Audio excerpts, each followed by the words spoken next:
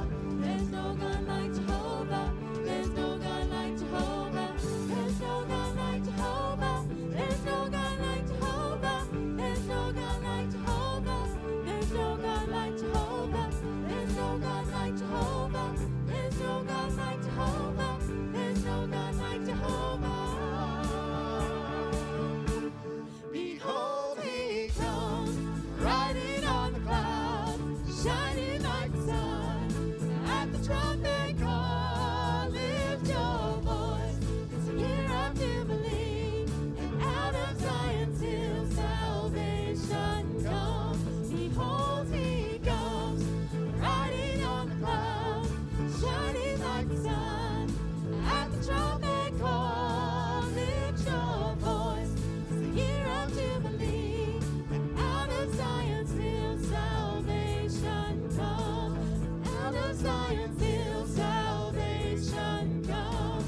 Out of Zion's hill salvation come.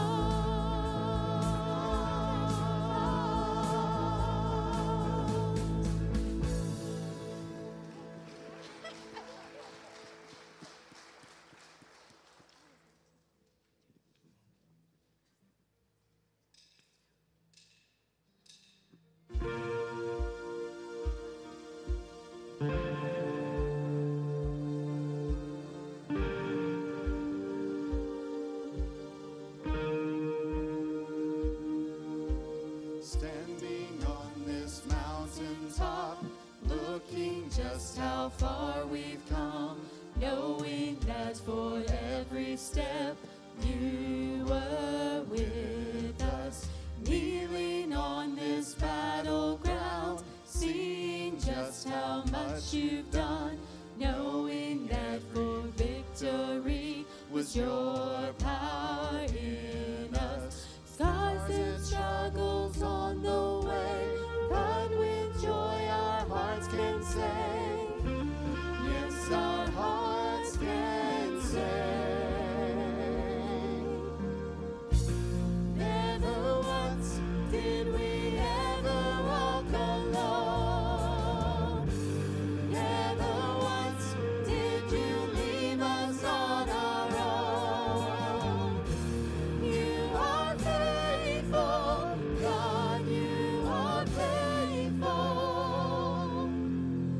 Kneeling on this battleground, seeing just how much you've done, knowing every victory was your power in us. Scars and struggles on the way, but with joy our hearts can say, yes, our hearts can say.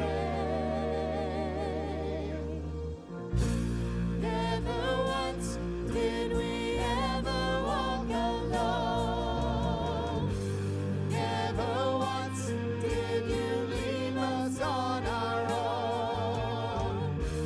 You are faithful, God, you are faithful.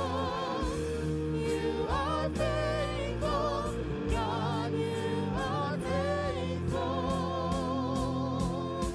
Scars and struggles on the way, but with joy our hearts can say, never once did we ever walk alone. Carried by your constant grace, held within your perfect peace. Never once, no, we never walk alone.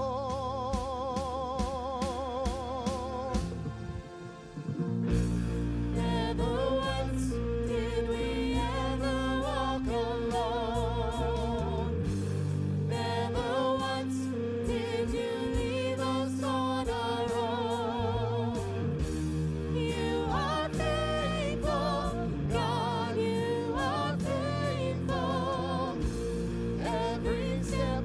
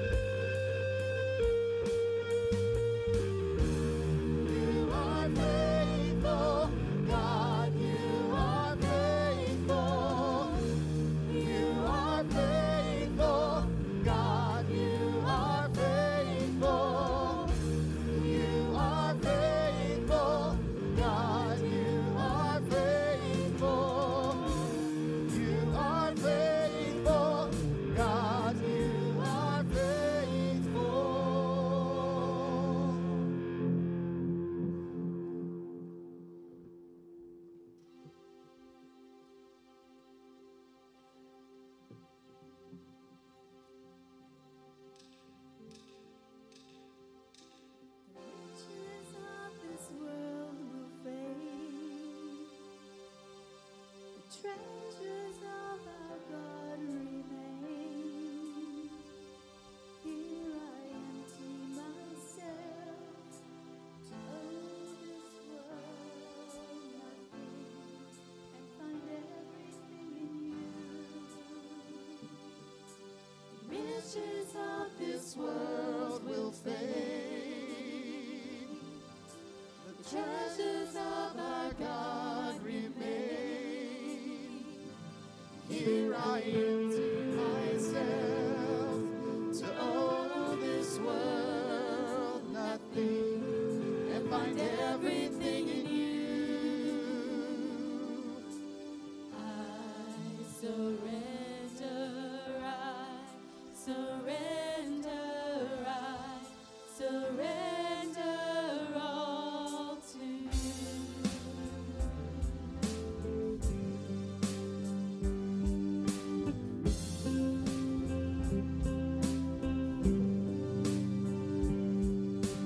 Take my life as sacrifice.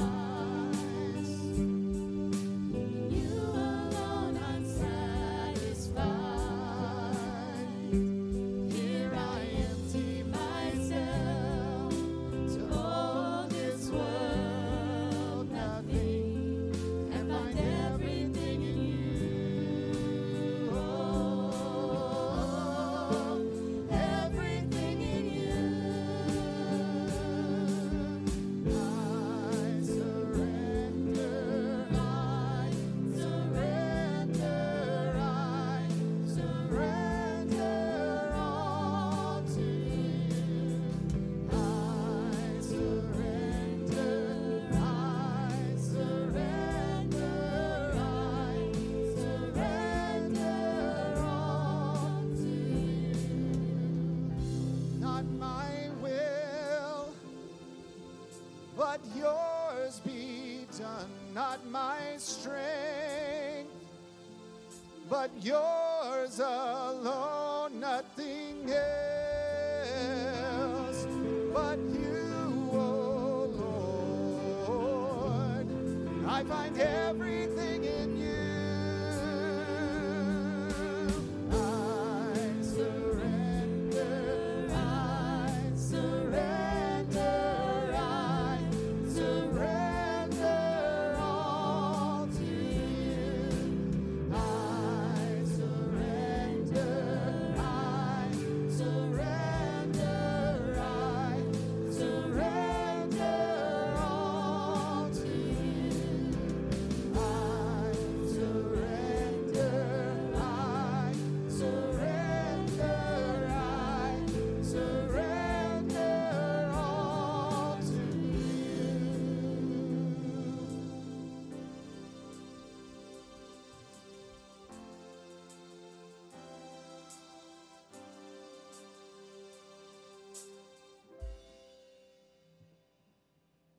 Please bow with me.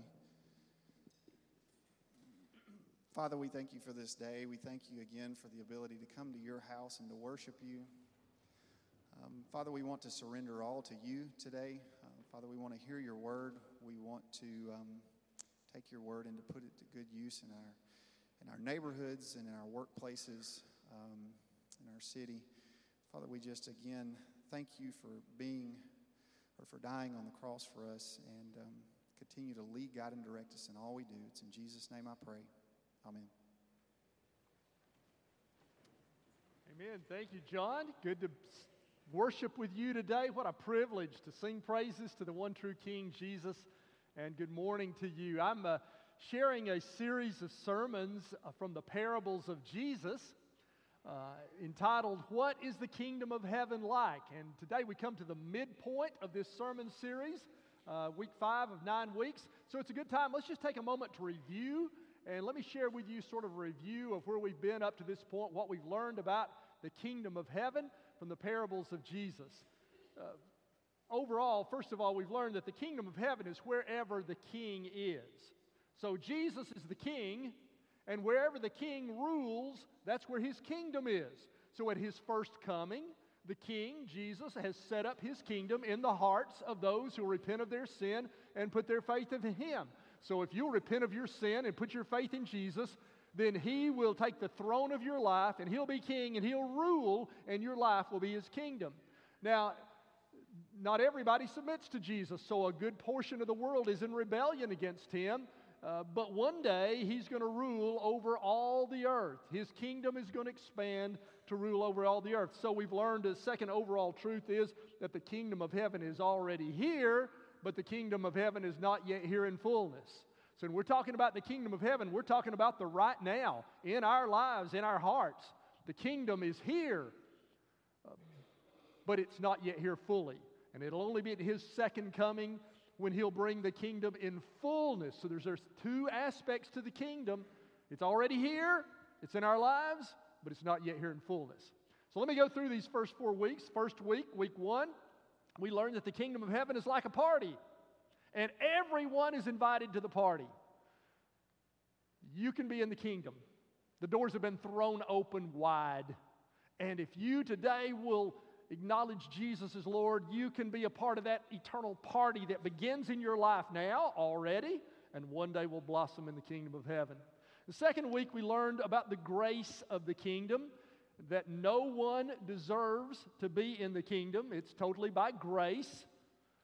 And then when we receive that grace, we extend grace to others. So the kingdom of heaven is characterized by grace.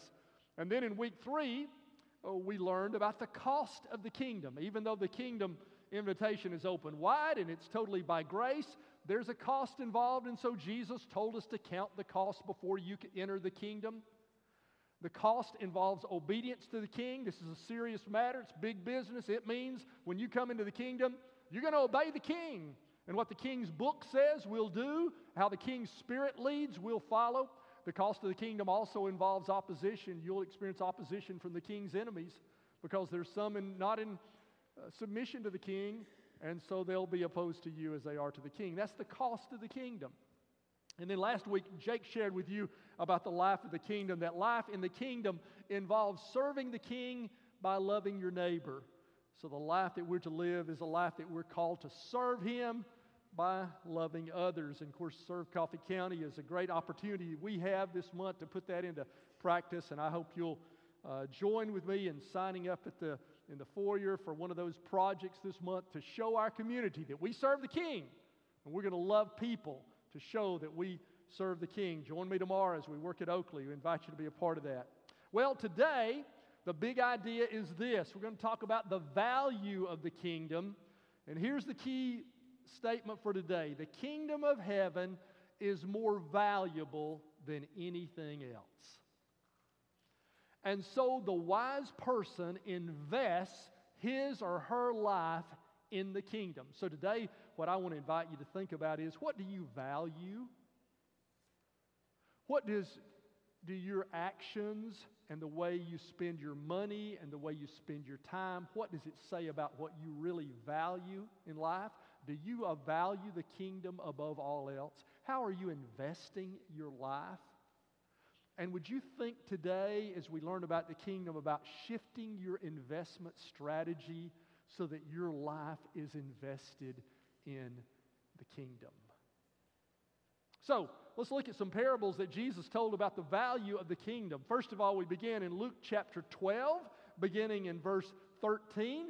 This parable was occasioned by someone saying to Jesus, someone in the crowd, verse 13, said to Him, "Teacher, tell my brother to divide the inheritance with me."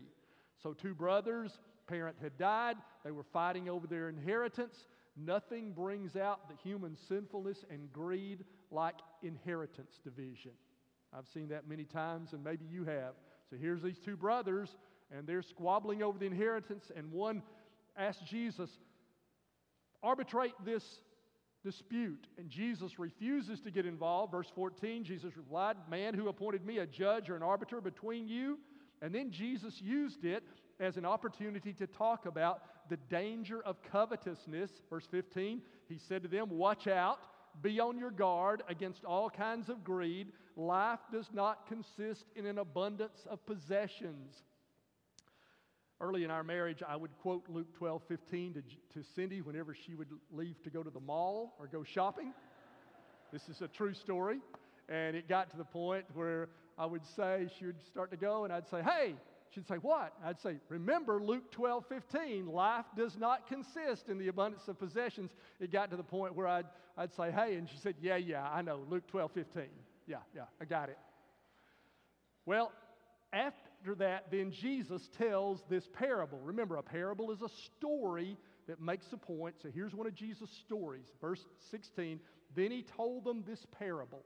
The ground of a certain rich man yielded an abundant harvest. So this parable is about a farmer who has a really good year. And it says, he thought to himself, what shall I do? I have no place to store my crops. Prosperity creates a storage problem, doesn't it? Some of you have storage problems because we're so blessed in America. We got so much stuff, don't we? We don't know where we're going to store it all. And so this guy said, verse 18, this is what I'll do. I'll tear down my barns and build bigger ones, and there I'll store my surplus grain. What we do, instead of building bigger barns, we rent storage facilities. There are 50,000 storage facilities in America where you can pay to store your stuff. That is more than all the McDonald's and Subways and Jack in the Box restaurants combined. 50,000 locations where you can store your stuff and put it. We're just like this guy in the parable. We got so much stuff. We need bigger barns. And he said to himself, verse 19, I'll get these bigger barns, and then I'll say to myself, you have plenty of grain laid up for many years. Take life easy. Eat, drink, and be merry. He had a retirement plan. To us, it sounds like a good retirement plan. He's got all this stuff, and he's going to enjoy his retirement. He's going to eat and drink and be merry. We would call this guy wise. He'd be on the cover of Money magazine. He's successful. He's got a perfect retirement plan. But in the parable, it says in verse 20, but God said to him, you fool.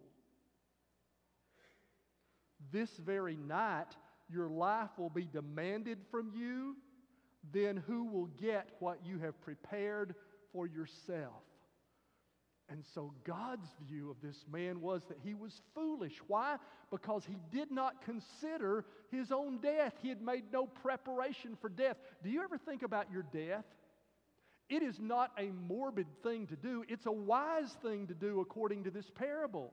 Because you need to live your life in view of the certainty of your death. How are you living in view of your death? How are you investing your life? And this man was foolish because his investment strategy was totally self-centered. In his little soliloquy in verses 17 through 19, I count 10 times where he used in our English translation the pronoun I or myself. You see it there? He said, what shall I do? I have no place to store my crops. I know what I'll do. I'll tear down my barns. There'll be bigger ones. I'll store my surplus. I'll say to myself. And in verse 21, the end of the parable, it says, this is how it will be for whoever stores up things for themselves, but is not rich toward God. So this man was self-centered and self-indulgent, and he was only thinking of himself. He wasn't thinking of others. And he spent all of his life upon himself. His investment strategy was of his time and his money was self-indulgent. And God said, but he's not rich toward me. Are you rich toward God? Look at that last verse.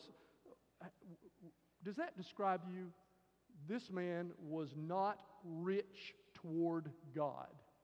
Are you rich toward God? Does your life reflect that you've invested in the things of God, that you're rich toward Him? So this man didn't consider others, he didn't consider God, and he didn't consider his own death. Are you aware of those things in your life as you value things? Is your life centered upon God and an awareness of your mortality and upon others? Let me tell you a second parable about the value of the kingdom that Jesus told. It's probably the most shocking of all Jesus' parables. because it's about a dishonest guy that seems to be the hero of the story. Let me read it to you in Luke chapter 16, beginning in verse 1. Jesus told his disciples, there was a rich man. All of these parables are about money. They're about investment. They're about what do we value most in our lives? What do our actions say about what we value most? Jesus told his disciples, there was a rich man whose manager was accused of wasting his possessions. So this parable is about an accountant that a rich man had that was guilty of embezzlement or mismanagement. In verse 2, so he called him in and asked him, what is this I hear about you? Give an account of your management, because you cannot be my manager any longer. So this guy's about to be fired, and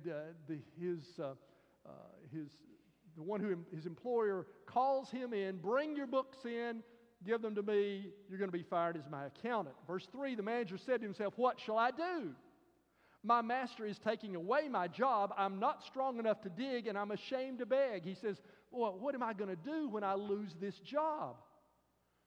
Verse 4, he hits on an idea. I know what I'll do so that when I lose my job here, people will welcome me into their houses. And so he hits on a strategy where he's going to take his master's books before he turns them in, and he's going to agree with them to discount what they owe his master, so that after he's fired, they'll be indebted to him and they'll give him a job. And so it says, verse 5, so he called in each of his master's debtors, and he said the first, how much do you owe my master? 900 gallons of olive oil, he replied. The manager said, you're in luck. We've got a half-price sale on olive oil today. We're going to cut your bill in half. And he said, the manager told him, take your bill, sit down quickly, and make it 450 that you owe. And then he asked the second, how much do you owe? 1,000 bushels of wheat, he replied. He said, you're in luck. It's a Labor Day 20% off sale on wheat that I'm having today. And so we're going to discount your bill today. He told him, take your bill and make it 800. And here's the end of the parable. The master commended the dishonest manager because he had acted shrewdly. There's the key word in the parable. For the people of this world are more shrewd in dealing with their own kind than are the people of light. And then it says in verse 9, I tell you, use worldly wealth to gain friends for yourselves, so that when it's gone, you'll be welcomed into eternal dwellings. Now, this is sort of a surprising parable to us, because this guy was a scoundrel. He was dishonest. Is Jesus telling us we ought to be dishonest? No, he's not commending his dishonesty. He's commending his shrewdness. Clearly, it's wrong for us to steal, to embezzle, but Jesus likes to shock. You know, every good story has a little twist to it. Jesus wants to upset your apple cart here and make you think. He's saying Christians could learn from non-Christians about shrewdness, craftiness, astuteness, wisdom, smarts. And he said this guy was shrewd in the way that he managed, because he translated that wealth into something that would help him in the future. And so Jesus, in another context, used this same word, shrewd. He said, be as innocent as doves and as shrewd as snakes. So we're never to be dishonest. We're to be as innocent and unoffensive as a dove, but we're to be as shrewd as snakes. So what is he talking about here? He's saying, during the time of life that you're on this earth, you're given so many days, right? So many minutes, so many hours. You're given so much income. How are you using that? If you see that the kingdom is coming, then you'll value and you will invest in the kingdom. That's the shrewd thing to do. This man translated that wealth to the future. So the shrewd thing to do, he's saying, is to take your worldly wealth and exchange it for heavenly wealth. Have you ever gone to another country and they don't use our currency, the dollar, and so you have to exchange some money ahead of time. You have to take your currency and change it into euros or whatever, the pesos or whatever the currency of that land is. Well, you're going to heaven. If you're a part of the kingdom's coming in fullness. And you're going to heaven, and the wise thing to do during the short days and years that you have here is to take the time that you have been given and to invest it in the kingdom, and you translate time into eternity. Take the money that you give and use it to help the poor and forward the gospel and do missions and build the church and minister to people, and you have translated earthly wealth into heavenly riches. Isn't that shrewd? That you could enjoy for all eternity? So what's your investment strategy? How are you investing the time that you have? Are you being wise in the way that you do that? And some of us are like this rich man who would waste all of our time on ourselves, all of our money on ourselves, and God's going to say one day, "Fool, this night your soul will be required of you." But let me also say a word of encouragement to those of you who have put your lives in the kingdom of God. Maybe there's some of you that you have not done so well in worldly investments. You don't have a lot of money in the bank, you don't have a lot of retirement fund or whatever, and the world would call you not very successful.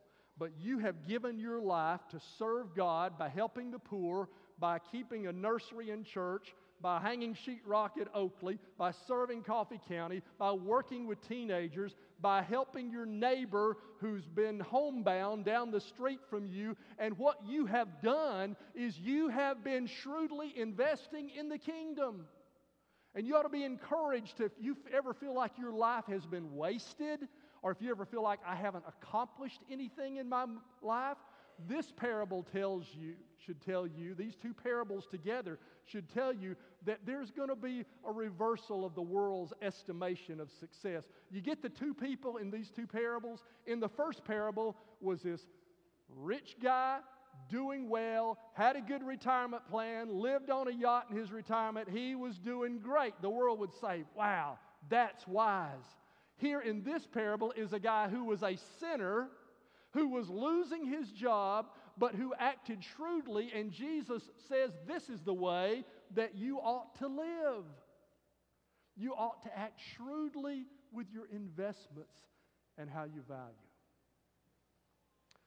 Danish philosopher Soren Kierkegaard told a parable of his own in his writings. He told a story of a prankster who broke into a department store one night. But he didn't steal anything. He just changed all the price tags on everything. That was back before the barcodes, when you had a little paper price tag and you peel that off and put it. And so he just swapped all the price tags. And the next day he went and watched as people went in and bought expensive diamond jewelry for $1 and paid lots of money for costume jewelry that wasn't worth anything. And that parable is sort of how we are in our world. The devil sort of switched the price tags on us.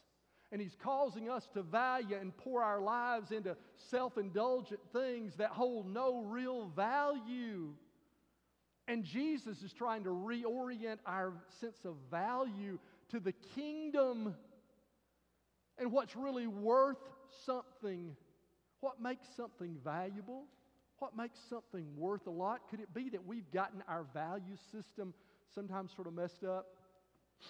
Do you remember Beanie Babies in the 1990s? So here's a picture from the 1990s of a feeding frenzy on Beanie Babies. Beanie Babies were stuffed toys, but people didn't buy them and let their kids play with them. Oh, no! You can't take the tag off. You can't let a kid play with it. They might get it sold. It was an investment. They're going to be worth a fortune one day. And so we stuffed them away in storage units. That's what's in those 50,000 storage locations around the country right now. It's millions of Beanie Babies that one day are going to be worth millions. An article in the Wall Street Journal this year entitled, "Sorry Collectors, No One Wants to Buy your Beanie Babies. And it's true. Some of you are going to get mad at this sermon, I know, because you're holding on to them. But it's not what you think they will sell for. It's what you can somebody actually pays you for them. Maybe Beanie Babies are sort of a parable of how we are about stuff. We've got an idea of what's valuable and, it's going to pay off for us. And couldn't it not be that all of the world's self-indulgent lifestyle that we've bought into is sort of like these Beanie Babies, and Jesus would orient us to a new value system in the kingdom? Share with you two more brief parables. We've seen before that Jesus likes to tell short parables in twin sets, and we come to another one of them in Matthew chapter 13, verse 44. The kingdom of heaven is like. That's what our series is about. Matthew 13, 44. That's what we're after. What's the kingdom of heaven like? Well, the kingdom of heaven is like a treasure hidden in a field. It's of great value. It's sort of hidden. Not everybody's finding it this morning, are they? It's a treasure hidden in our world because the kingdom has come, but not everybody sees the value of the kingdom. But you found it. You're here today. Listen, the kingdom of heaven is like a treasure hidden in a field when a man found it. When by the power of the Holy Spirit you find Jesus, he hid it again and went in his joy, went and sold all he had and bought the field because it's of great value. Again, the point is not, was this ethical to find a treasure in somebody else's field and hide it again and go buy the field? That's not the point. Jesus is deliberately using these scoundrels because you're a scoundrel too. But the point is the value. And he said, it's of surpassing value. Do you see that? Could we get our value system oriented right, that the kingdom is of great value? Now, the thing is, you can't just add the kingdom onto your life. This guy had to sell all he had to buy that field. You've got to give up some things to come and put Jesus first in your life. You can't just add him on. He's got to be first. But that's not a sacrifice. Did you hear what this man said? Then in his joy, he went and sold all he had. If you've got this idea of what I have to give up to follow Jesus, am I going to have to give up my drinking? Am I going to have to give up the stuff I like to do on Sunday? One guy told me, I'd come to church, I still want to give up. But when you see the surpassing worth of the kingdom, it is with joy you sell all you have so that you can have it. Second parable, very similar, verse 45. Again, the kingdom of heaven is like a merchant looking for fine pearls. And when he found one of great value, he went and sold everything he had and bought it. The surpassing value of the kingdom that's worth any sacrifice that you have to make, anything that you have to give up would be worth it. Because this is the big pearl. You're a pearl merchant, and this is the find of a lifetime. But you got to sell some little pearls to get the big pearl. What's Jesus calling you to sell, to let go of, to reorient in your value system so that you can have the surpassing value of the kingdom? What do you value? How are you investing your life? If these words are true, what would God say to you today about how your life ought to change in what you do with your money, in what you do with your time, and your energy, and your effort? Would it not be wise to seek first the kingdom of God and His righteousness? Let's pray together. Oh God, change us today. Change us when we have valued the Beanie Babies of this world so much and we do not see the emptiness of their value. And Lord, maybe there's a person here today who's struggling with following Jesus and they're thinking of what they'll have to give up. And oh God, I pray you just enable them to let go of everything and to find that great pearl of following you. Maybe there's somebody you're calling to serve you in some way and they've been sort of resistant. Maybe you're calling them to missions. Maybe you're calling them to ministry. Maybe you're calling them to a place of service in this church and they're thinking, I don't want to give up my comfort. And Lord, would you help them to see the value of your kingdom? And oh God, if we're self-indulgent and self-sufficient, I pray for retirees who are considering what to do with their retirement. May we not be like this man you called a fool and just spend our retirement on ourselves. But Lord, may we invest in your kingdom. God, if you're speaking to us today about the investment of our time or our money, may we seek first your kingdom and your righteousness. I pray these things in your name. Amen. Would you stand with me? If God's calling you today to come and follow him, will you sell all your little pearls today and come and find that pearl of great price? I want to invite you to walk forward. If you want to come become a follower of Jesus, you're willing to be baptized in his name and bow your knee to King Jesus, you could come into the kingdom. He's given us the authority to invite people into the kingdom, and the door's wide open. You'll come in repentance and faith. Maybe there's something you want to pray about. Somebody would be glad to pray with you. Maybe you need a church home. We'd welcome you to walk forward, join our church as we sing together.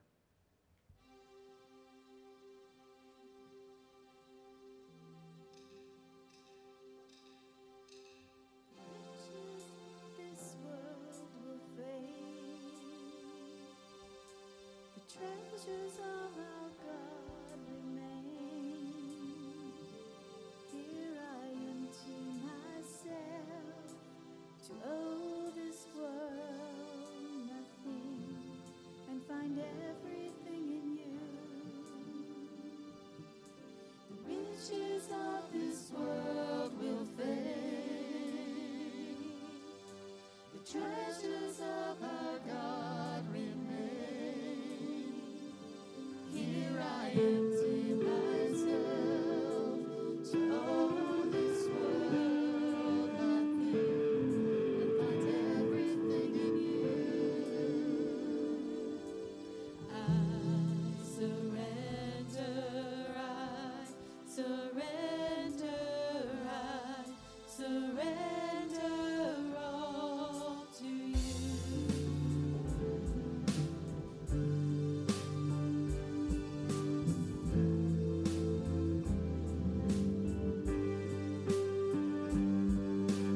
Take my life as sacrifice. In you alone I'm satisfied.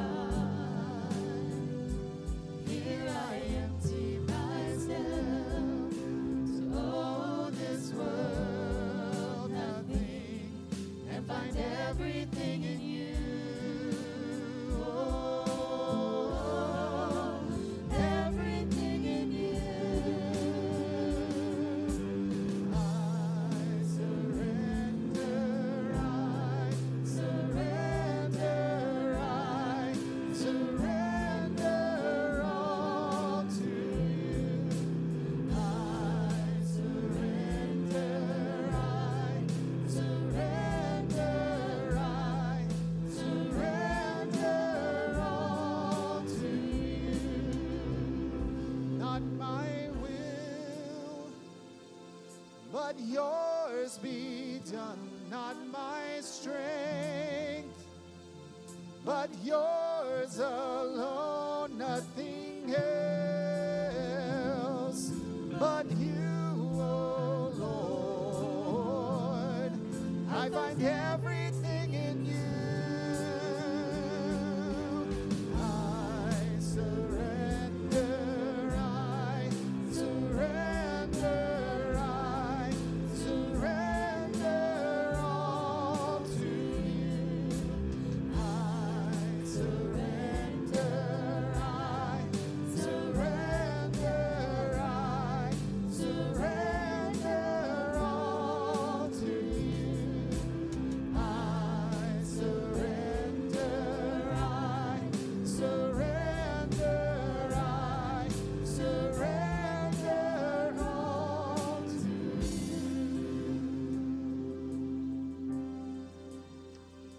thank you. Please be seated if you will. We're going to give now our offerings as an act of worship to God. We give back to Him in gratitude to say thank you for what He's given to us. If you're a guest or you have a prayer card, you can place that guest or prayer card in the offering plate as well.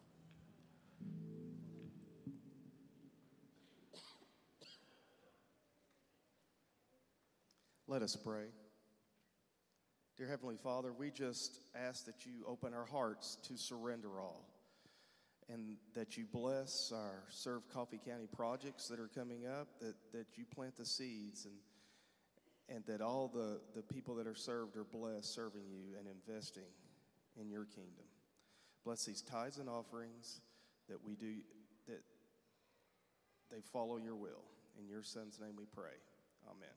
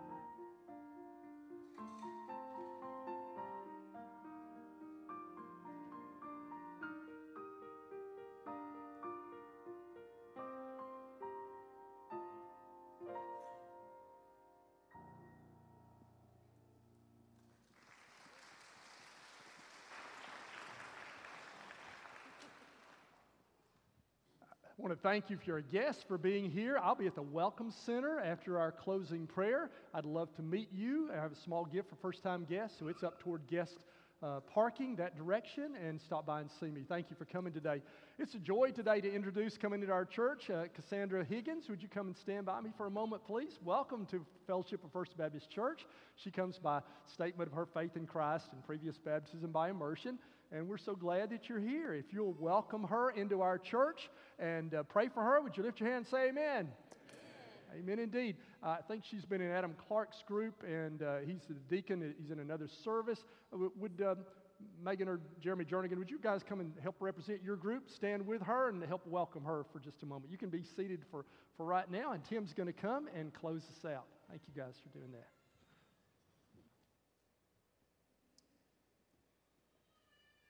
Don't forget all the important announcements there in your worship guide, and you have the opportunity this morning to sign up for Serve Coffee County, so that's over there by the welcome desk, so don't forget that. Let's close in prayer. God, we thank you for your word and the way that it challenges us, the way that it changes our lives. God, I pray that we can just see the full value in life with you and count it as a joy to be able to serve you and to give to your kingdom and to prioritize you as first in our lives. God, we thank you for Cassandra as she's coming and joining our church family. And Lord, I pray that you just use her to serve you and to serve your kingdom as a part of this church. God, we thank you for your love, and it's in your son's name we pray. Amen.